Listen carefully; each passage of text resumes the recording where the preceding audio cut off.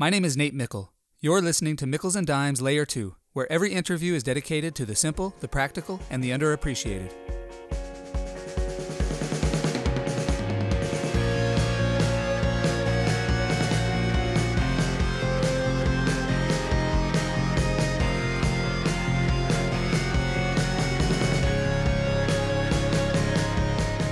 Steve Leonard is a former senior military strategist, strategic communicator, and logistician who served 3 decades in the military in Iraq, Afghanistan, the Far East, and all over the United States. Steve's work as a strategist for senior leaders took him routinely to the White House, the halls of Congress, and the U.S. Embassy in Baghdad.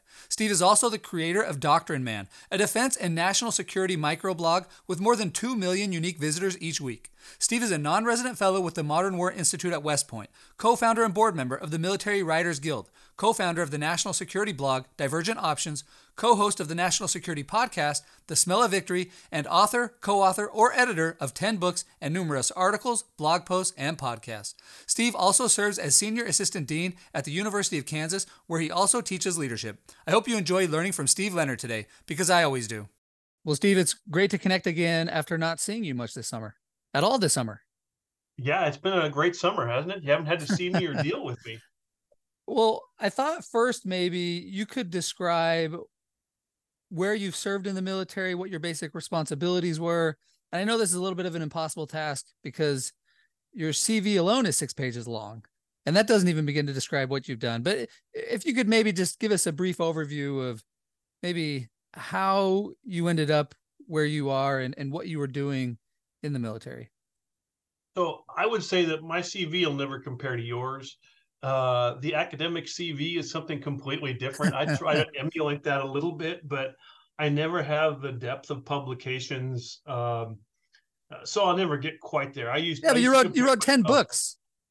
Yeah, not quite 10, but maybe. But those are different. I mean, it's not the same as you guys write 1,000 articles over the course of a career, and you go to all those conferences and do all those things, and yeah. So a 6-page CV, it probably caps at 6 pages, where yours is probably sitting at 6, and then when you're an associate, and then a full professor, and then when you're the old man sitting on the hill with a 1,000-page CV, then we'll talk. But, well, you're doing you're doing stuff in the real world, not just the ivory tower. So let's hear about the real world stuff you were doing. So I think to answer the first question is I spent about 30 years in uniform, and everybody's experience is a little bit different. I was an engineer undergrad out of the University of Idaho. I think that we've talked about that before. Right, we just put that together recently that we were both from Idaho. Yeah. The state has to be empty if we're not there. I used to hear that joke all the time. And I commissioned in the Army in 1987. My career goal was to be an engineer. And of course, no. In the Army's infinite wisdom, they said, we're going to make you a logistician, a supply chain guy. And which is not what I ever wanted to do. But I did that for about 15 years. And then the second 15 years, I was a strategist. And I look back on all that, no regrets. It was a terrific experience. You see a lot, you experience a lot, you go to a lot of interesting places, and you learn a lot. And you asked where I'd served.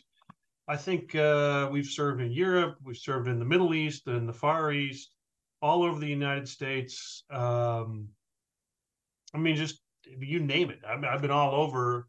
We moved 16 times in the first 28 years. Our 17th move landed us in Kansas.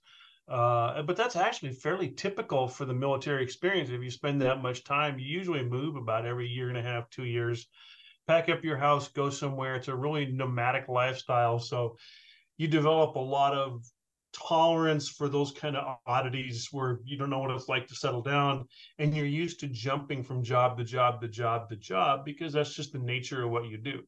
I told a class of MBA students at the beginning of the summer, we did an MBA summit, and I had mentioned that somebody had asked a question about, well, I've had 3 jobs in the last 5 years. Is that bad? I said, not necessarily. It's not. I mean, if we go to where we want to go, we seek out those opportunities.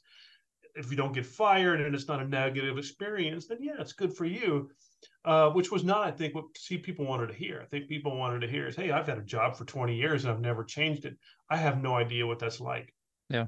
I've been at the school now for what, 8 years, and I've had 4 different jobs in 8 years. So Even at the school. Yeah. yeah, and how I ended up here is part of that story. Being a strategist, we'll dump the logistician piece. That's a great experience. It allows me to talk to the folks in our area that does supply chain and speak the same language as them because it's a common experience. But it was the strategist side of me that really grew and developed and saw some different things. Um, and that's how I ended up here. It was meeting the old dean at an event, Dean Bendaputi, when she was the dean of the business school. I ran into her at an event where I was speaking, and I was just filling in for somebody who bailed at the last second, and showed up, gave a pitch. She walks up afterwards, hands me her business card. This was about 2012. I want to hire you. Well, that's nice. I have a job. I appreciate that. I'm not interested. But we stayed in touch. And then when I got ready to retire, I just reached out to her and said, "Were you really serious?" And she said, "Absolutely. I've got a job for you. I'll make a job for you. Just come to KU." And we were in Fort Leavenworth at the time, so it was a 30-mile jump. Yeah. Not a big deal. It's an easy move, I guess you could say. The probably the most challenging part, and it really gets to my personality, is there was a job, but there was nothing to do. Nobody knew who I was. I had a really fancy title. I had an office that changed about every 3 months, until they figured out what I was going to do, and I had to figure out what I was going to do, which allowed me to kind of carve out a niche. I think by the second year I was teaching, and kind of getting my feet wet, figuring out what I could do. But that's very much, I think, our lifestyle, in the sense that we figure out what we can do, we carve out a niche, we apply our experiences, those lessons learned, kind of things that we've learned over the years. I had the ability to fall into this area pretty naturally. And Vince Barker was the one who was reached out to me first and said, "Hey, we want you in this area. Will you come here and teach?" Yeah, sure. Anything to not be on staff. Um, I know it sounds funny, but that was exactly how I felt at the time, and I still give that guy credit for saving me. Because long story less long, I ended up where I am today, Yeah. doing the things I am today, and meeting people like you who I absolutely think the world of.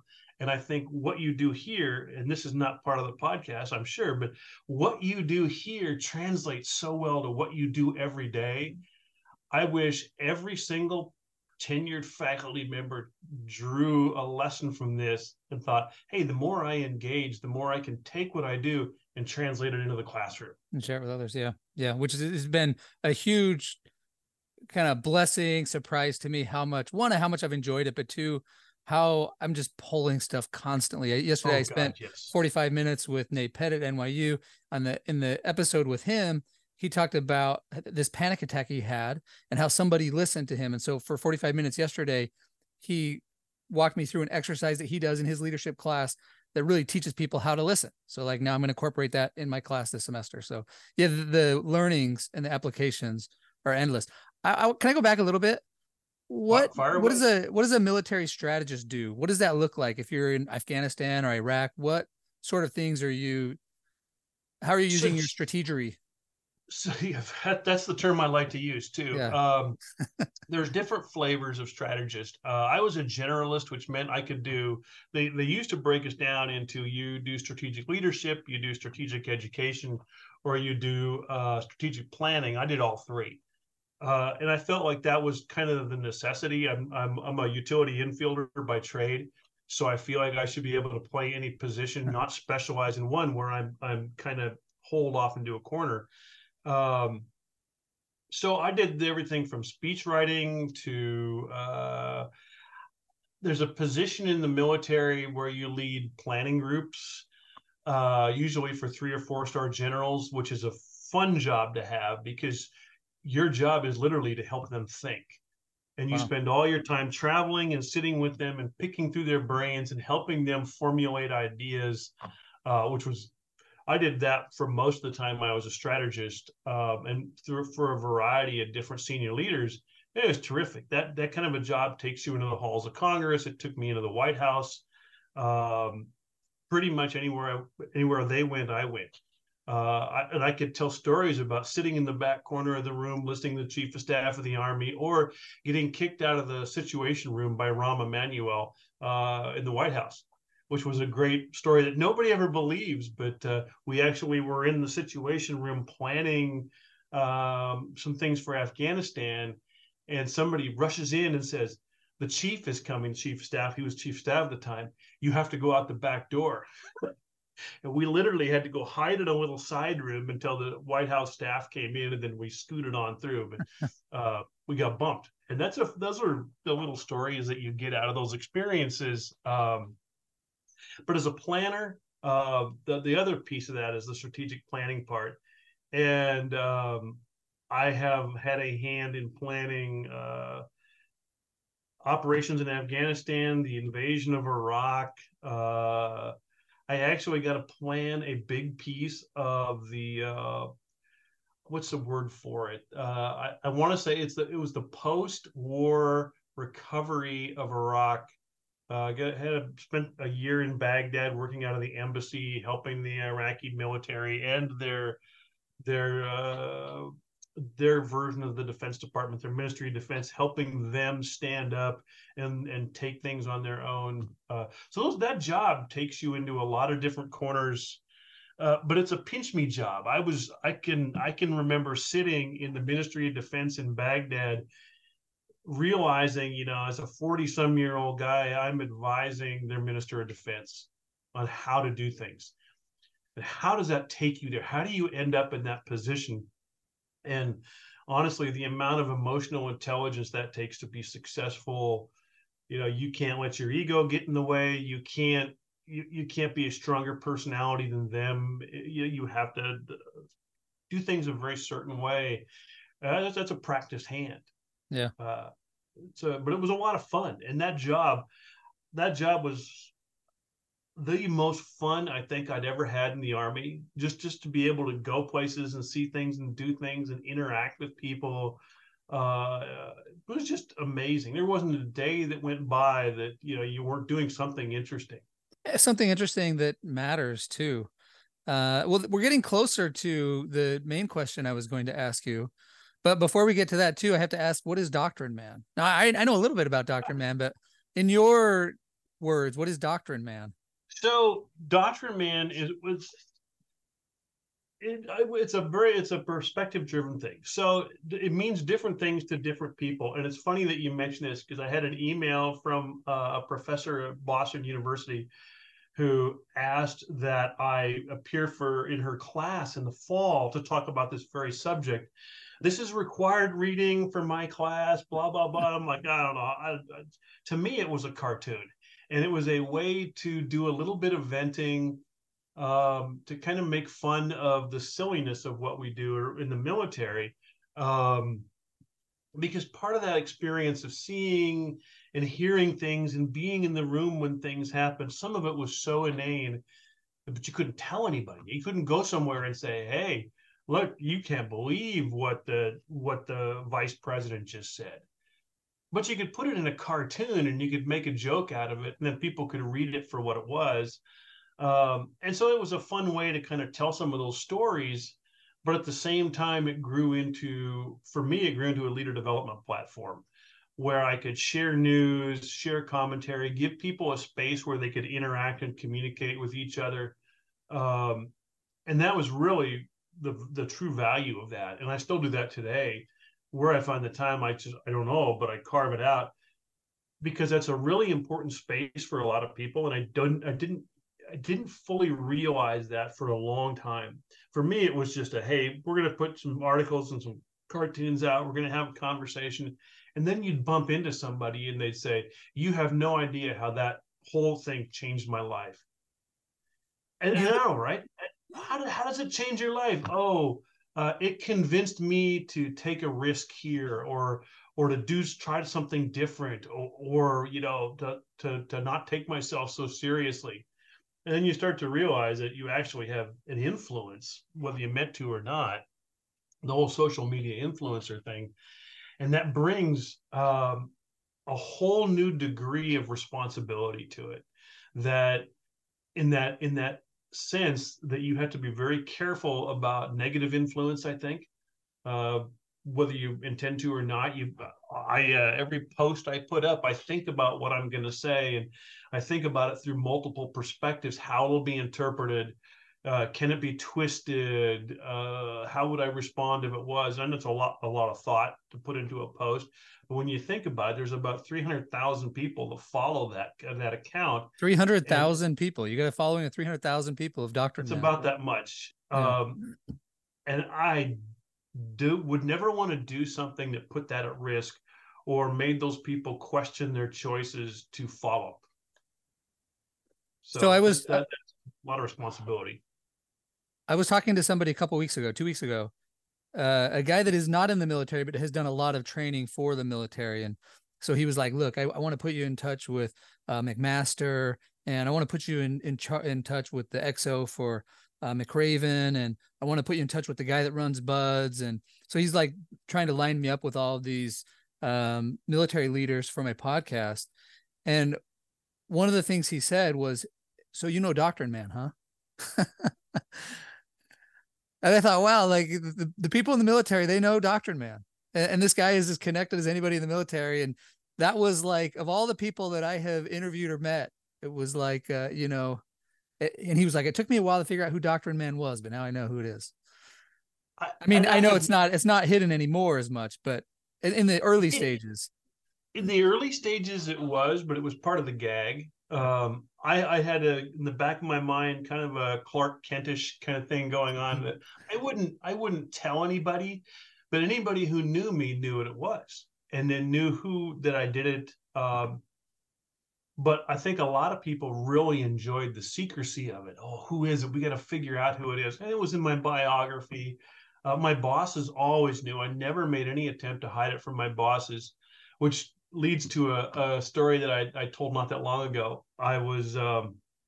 We were in a session at the Pentagon with the Chief Staff of the Army when General Odierno was Chief Staff of the Army, and he was talking about some things, getting ready to say some things. We're getting ready for a meeting, and he stops, and then he looks at me, and I'm against one of the walls with my notebook, just kind of sitting there, and he says, "And none of this stuff better end up in a cartoon." and it was the worst kept secret in the Pentagon. Anybody who needed to know knew, or at least I thought they did. So yeah, it wasn't a huge secret, but it was fun. It's been part of my life for a long time, and I swear to God, I keep saying I'm going to sunset the thing and let it just. And then somebody will come up and say, "Oh God, please don't." I count on that every morning. That's how I start my day. Okay, I'll keep it going for one more year. Well, you've already given me a lot of your time, so let's get to the main question that I was going to ask you. As you think back on this career that you've had, are there a handful of lessons that you would most, or which, not are there, but which handful of lessons would you most want to pass on to others? I thought about this a lot for a couple of reasons. Growing up, my biggest influences were coaches, and to this day I still quote John Wooden. I still quote John Wooden again and John Wooden again. But as a young, before I came in the Army, my biggest influences were people like George Raveling. I still have things in his office somewhere that I used to pick up at his summer basketball camp. So the lessons of sports were huge. And then those just kind of played out as in my adult years. So I never lost touch with those. And I know you relate to that because a lot of the podcasts that you do are with coaches or people that are prominent within the field of athletics. And I think that's relevant because as I began my career, I had a career that was very competitive in nature, in a field, in a profession that is a very competitive, up or out, do or die kind of profession, which relates really well to sports. What I learned over the years, and part of my shtick, and I'll call it my shtick, is my weekly column that I write is generally lessons learned. I like to tell a story, draw out a lesson, why that lesson mattered. But the stories are what makes those things always come alive. And so I wrote down 5 of these things, and every one of these things always has a story to it. So as a young leader, the very first thing I learned, I had shown up at Fort Campbell. It was 1988, Fort Campbell, Kentucky. And I'm in my first platoon with my first platoon sergeant. And what a platoon sergeant is a guy who's got like 15 years or so in the military. He's a grizzled old guy or woman. They've been around for a while, but they help those young officers lead. And I was very tactically proficient, but I needed to learn a lot about leadership, and I was still learning. And he said something that I have quoted to this day, which is really just a golden rule kind of thing. Is we had gone out for a long run, and he said leadership basically comes down to one thing: if you take care of them, they'll take care of you. Hmm. And that's what I mean. It's a true golden rule thing. If you have people that work for you and you look out for their well-being, you look out for their best interest, you take good care of them, that they'll be there when you need their help. When you really need them, they'll be there for you. And if you can do that one thing, if you can take good care of people, you'll succeed. And that is something that I have tried to do my whole career. Even now, I had that conversation with somebody today about, you have to trust me. When I say I'll take care of you and I'll look out for you, I will. Those aren't empty words. I'll be there, and I always will. I will not let somebody down. The second one gets to me personally because I'm a risk taker. I'm very comfortable with taking risks. And it's something that somebody that I used to work with said a long time ago, probably about 30 years ago. So sometimes it's better to beg forgiveness than ask permission. And to this day, I will do stuff that I know somebody might not want me to do, but it's the right thing to do. And so I'll risk getting on somebody's bad side to do the right thing. I'll go ahead and do it, and I won't ask. And then afterwards, if they get angry, I'm mea culpa. I'm sorry. Maybe I shouldn't have done that. But by then it's too late. I've already done it. But it also leads to something that the same person who told me that first rule said. Was he used to always say that if you're not getting your butt chewed once in a while, you're not doing your job. You're not putting yourself out there. You're not taking risk. You're not pushing the envelope. You're not trying to do more. And that was always a good lesson. The third one was from the same guy, which was something about how you deal with people. And one of the things I say today is I lead with compassion and empathy. And it drives from the phrase that he left me was, don't use the hammer unless you need to. It's really easy as a leader to take out the 20-pound sledgehammer and tell somebody, that's it. He would say, put the sledgehammer away, listen to people, find out what's going on in their life, and then you can be a disciplinarian, but be firm, be fair, be consistent, but lead with empathy and compassion. Listen to people, figure out what's going on in their lives before you make decisions that change their lives. Sometimes you can't avoid it, but it helps, and it's a big deal for me. The next one came from that first platoon sergeant. And the story behind this is, as a young lieutenant, I was really worried that we would do a thing on Wednesday called motor stables, where everybody in a whole organization would show up in the motor pool, sort of keep our equipment, and you'd pull maintenance on the equipment. And I worked with another lieutenant who was always underneath. He'd borrow wrenches, he'd get under there, he'd do the vehicle maintenance, and I always felt like I should be under there doing too. And my platoon sergeant said to me, he's like, you know what? You can't lead from under a truck. He said, you let that lieutenant do that stuff, but he's not out supervising. He's not out interacting with his people. You have to get up, get out, and engage.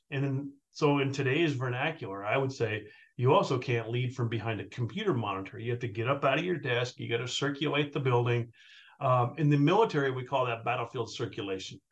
Grab a cup of coffee, go out and engage people, the people who work for you. Go out and see them, touch them, talk to them, find out what they're doing, find out what's going on in their lives. That has become a staple. Even today, you'll see me wandering the building, and I get a reputation as the guy who wanders the building with a cup of coffee. And there are people who mistake that for thinking I don't have anything better to do than just walk around and drink coffee, because they don't understand that I'm out talking to people. What's going on here? I have certain places I stop every single morning and check in. I don't have to, but I do. But I check in with everybody who works for me, and then I check in with the MBA office. I might flutter up to accounting. I'll swing by and see our area director, go see our area admin. I'll go in and just check on people and see what's going on. That's part of that as a leader, and you appreciate this as much as anybody. It's you have to get out. You can't lead people if you don't engage people. And the last one were the 3 B's. And this is something I've heard a million times over the course of my career. It's the be brief, be brilliant, be gone. And I push this even to my students. Don't say with 100 words what you can say with 20. Don't spend a half an hour talking to somebody when you can get your message across in 5 minutes, and then give them 25 minutes to think it through, ask questions. I can talk forever, but I can also tell you what I need to tell you and get up and leave after a minute, and then you'll have everything you need to know. And we're surrounded by people who enjoy going on long-winded diatribes when we don't need that. Keep it simple, straightforward, cut to the chase, get in, get out. And I do this with my students in the same way, is that I teach them those are the things when you're talking to your boss that you have to appreciate. And there's a story to this one too, and it's I remember setting up an office call with one of my bosses once. He's a 3-star general, and used to be the superintendent at West Point. And I had made an office call to talk to him about something. And I went to see the secretary and said, hey, I need to go and see the boss. When can I get on his calendar? And she said, oh, you can go in right now. That's not how it works, right? And she said, he says you can come in anytime you want. And I'll block an hour right now. And I said, I only need about 5 minutes. And I walked in and I told him what I needed to tell him. And I said, why block an hour for this? And he said, look, I know when you come in, you'll tell me what you need to tell me. And then I have about 20 minutes to have a conversation with you, ask whatever. And then I have like 40 minutes all to myself where nobody bothers me. So anytime you want to come around, you come around. Wow. And that stuck with me, the fact that, that there are people who appreciate the fact that you won't waste their time, that you'll come in the office and you'll engage them and you'll move out. And that's important. So those are the big 5 of the bazillion little lessons I have. The other one that's not written down is the old Colin Powell thing about optimism. The perpetual optimism is a force multiplier. You will very rarely find me in a bad mood, because I surround myself with good positive feelings and try to smile and be happy all the time and never get down. Which is a lot easier when I'm around somebody like you. No, you laugh, but you are, I consider you one of the best assets that we have in the school. And I don't say that lightly. I will say the opposite if it's true, but I was talking about you today, and, we need to get Nate in front of the majors in Leavenworth. I mean, that's what you bring, what you carry. It's just like there needs to be more of you out there to engage, because you change people's lives. You have the capacity to do even more than that. And I know you've got to do research, you got to do publication, you got to do all that stuff too, and find time to do it. But you, my friend, are an uncut diamond just waiting to be a gem. Well, that means a lot. Look, that means a lot coming from the all-star utility player at the business school. So I really appreciate it.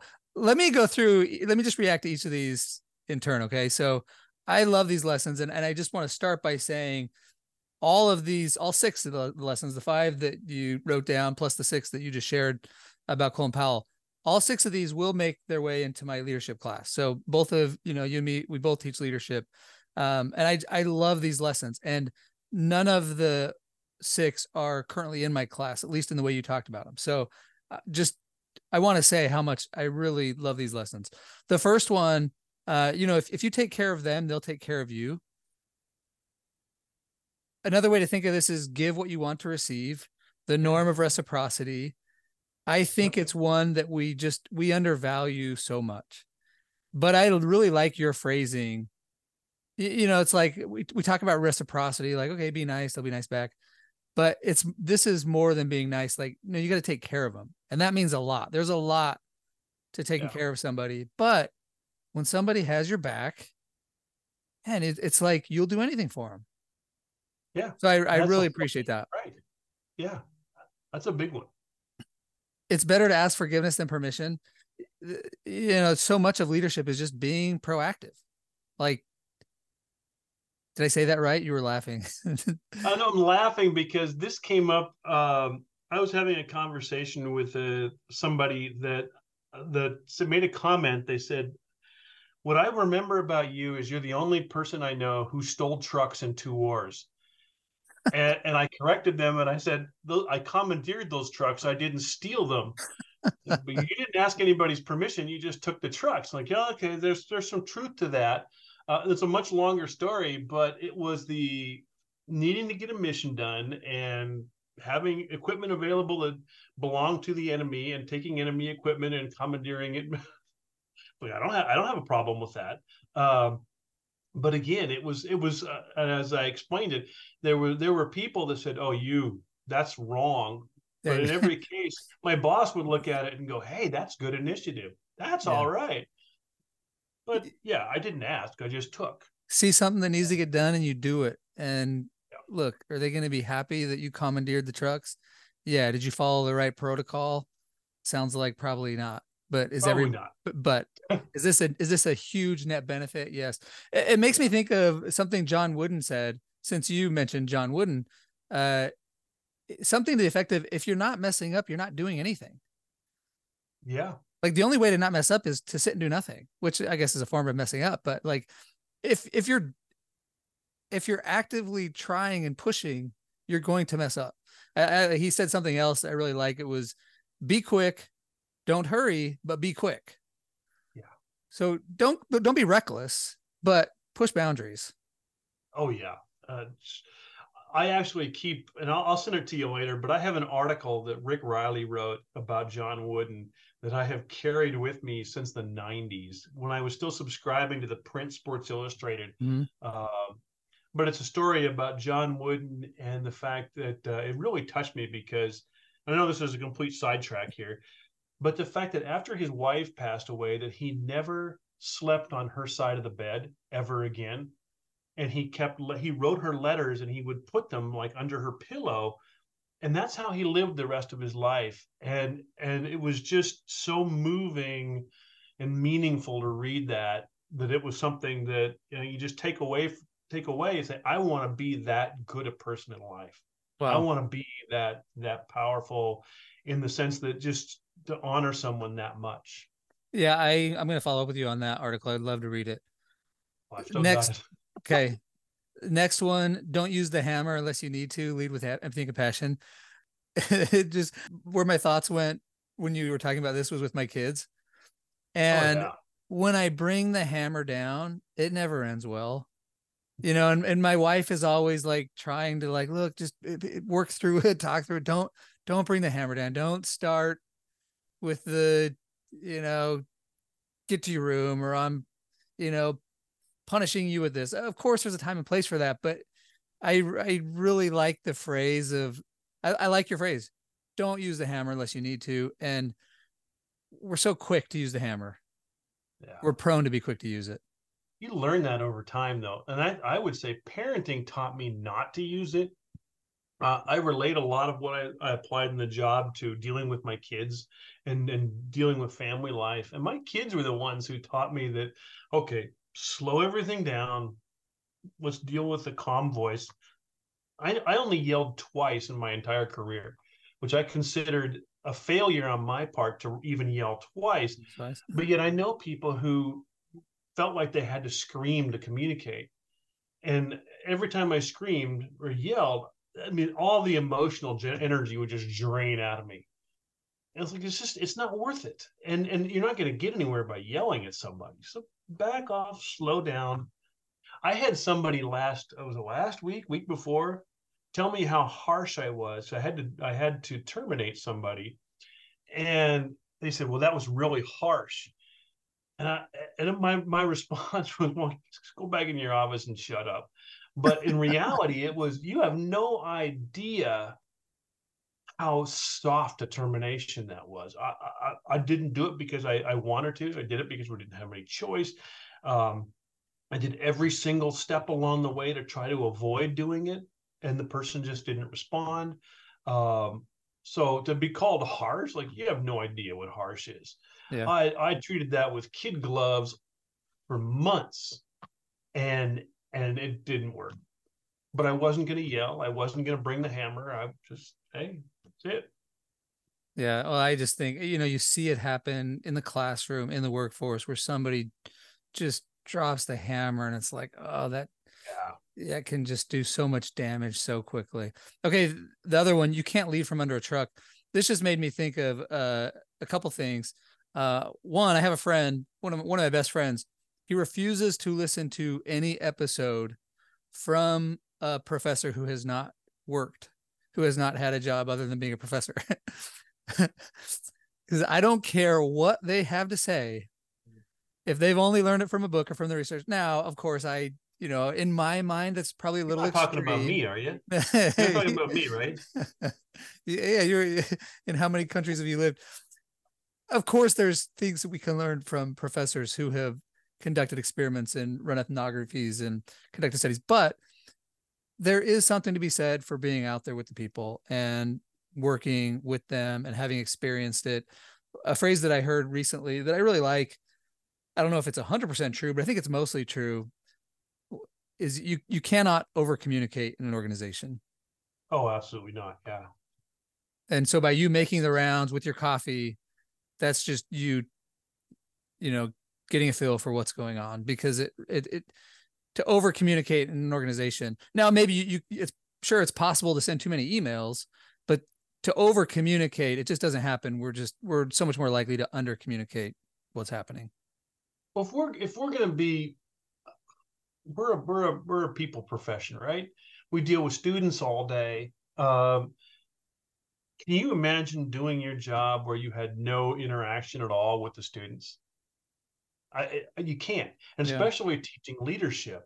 And I I I had talked about this because I do my both my leadership classes are online, and I have made it a point all along to, I hate to say, create the illusion of the human connection.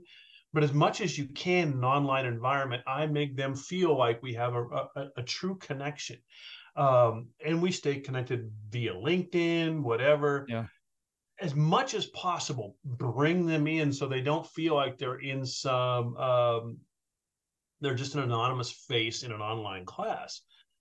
That's a tough subject to teach online anyway. But I mean, I don't understand how we don't get out and do more and see each other more and engage more. The staff would love to see us on a regular basis. And Yeah. I love nothing more than wandering the halls and poking my head into people's offices and saying hello. Yeah, That's I think fun. that's something I could, and I'll try to do a little bit more, because like you were saying, I got the research and I got the teaching, I got the service. And so, Got a but the lot on your research plate. is where I got my thing. So I focus on the research, but it is so important to connect with people. One of the phrases that I really like is, when in doubt, reach out. And I just think that's Boom. such a great phrase that captures the importance of connecting. Okay. Number 5, be brief, be brilliant, be gone. What a great phrase that I've never heard. Don't waste people's time. So I love the 3 Bs. But that also applies to communication. Do you ever watch the movie A River Runs Through It or read the book? As a kid, but I know. So it goes back. So yeah. there's a scene in the movie where Tom Skerritt, who plays the father, is teaching his son, who becomes a writer, and whose book, yeah, Norman McLean, his book Young Men and Fire is sitting right there, uh, teaching young Norman McLean, how to write. And I used to use this in class as an example: be brief, be brilliant, be gone. But Norman McLean, young Norman, brings in a paper he wrote for his dad. He looks at it, hands it back, says, "Write it again, half as long." Kid rewrites it, brings it back, write it again, half as long. And he does that until the kid can write in really tight prose. Um, and it exemplifies: be brief, be brilliant, be gone. Learn to be concise, but yet pack as much as you can in a few words. Uh, Very powerful scene, but you'll miss it if you watch the movie because there's so much else going on. But that's one I always pull out. And of course, now it's old. So, when you say, it's been since I was a kid, I Yeah. get that a lot. So it reminds me of this phrase. French philosopher uh, Blaise Pascal wrote, "I am writing you a longer letter only because I did not have time to make it shorter." There's such value in being brief, be brilliant, be gone. Okay, last one. The perpetual optimism is a force multiplier. That just made me think of Pete Carroll, football Oh, yeah. coach. There's a lot of styles, a lot of leadership styles. You got the Urban Meyer, had a lot of success and won a lot of games. Nick Saban, and then you have the Pete Carroll that's just the happy, build people up. He's always, and he talks about this. He just always expects good things to happen, and so I love this Colin Powell quote: "Perpetual optimism is a force multiplier." I love the fact that you pulled out Pete Carroll, because 3 feet away from me is a football signed by Pete Carroll that was given to me. He gave it to me as a retirement gift from the Army. No way. And it's sitting in glass right there with a Seahawks Super Bowl ring and a little Lego fan guy. That thing is up right above my Steve Largent portrait, my signed picture from Steve Largent. Lifelong Seahawks fan and love Pete Carroll. So Yeah, that's a good touch point. awesome to hear. Well, Steve, this has been awesome for me. I took more of your time than I asked for, but That's okay. I know we could Oh, keep going. This was so yeah. fun. It's just been great to work with you and watch when the business school needs an important initiative to get done. You're the first one they talk to, and you make things happen. You do it with kindness. You do it with optimism and energy. And it's just been so great to learn from you. You also helped me with my leadership class. I'm grateful that this isn't the end. We just get to keep working together. So thanks so Oh, much for coming I on today. can't wait to work together. I swear to God, one way or another, you and I are going to do the Wonder Twins thing. Uh, it's just a matter of time until it happens.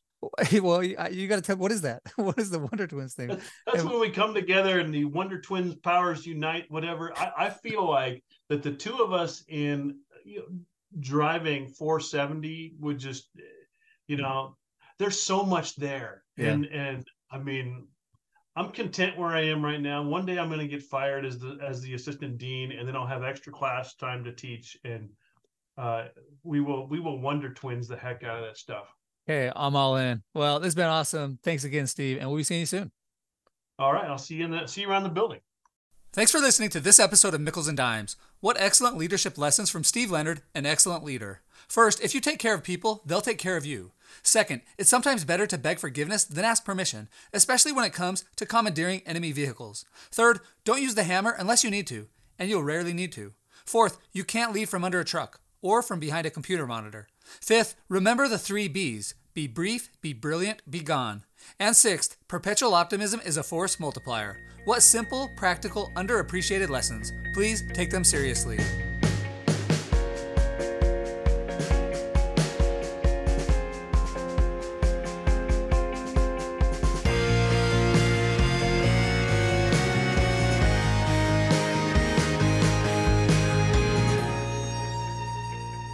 Nate Mickle here with 3 requests and 1 suggestion. First, if you would like a quick summary of these lessons delivered to your inbox, sign up for Nate's Notes at natemickle.com. Second, if you enjoyed this episode, please share it with others. Third, if you'd give this podcast a 5-star review on Apple iTunes, I would really appreciate it. And now a suggestion. If you're like me and want to remember all of the lessons shared in previous episodes, visit the list of lessons page on my website, namemickle.com, to see all of the lessons that each previous guest has shared. Thanks for your support.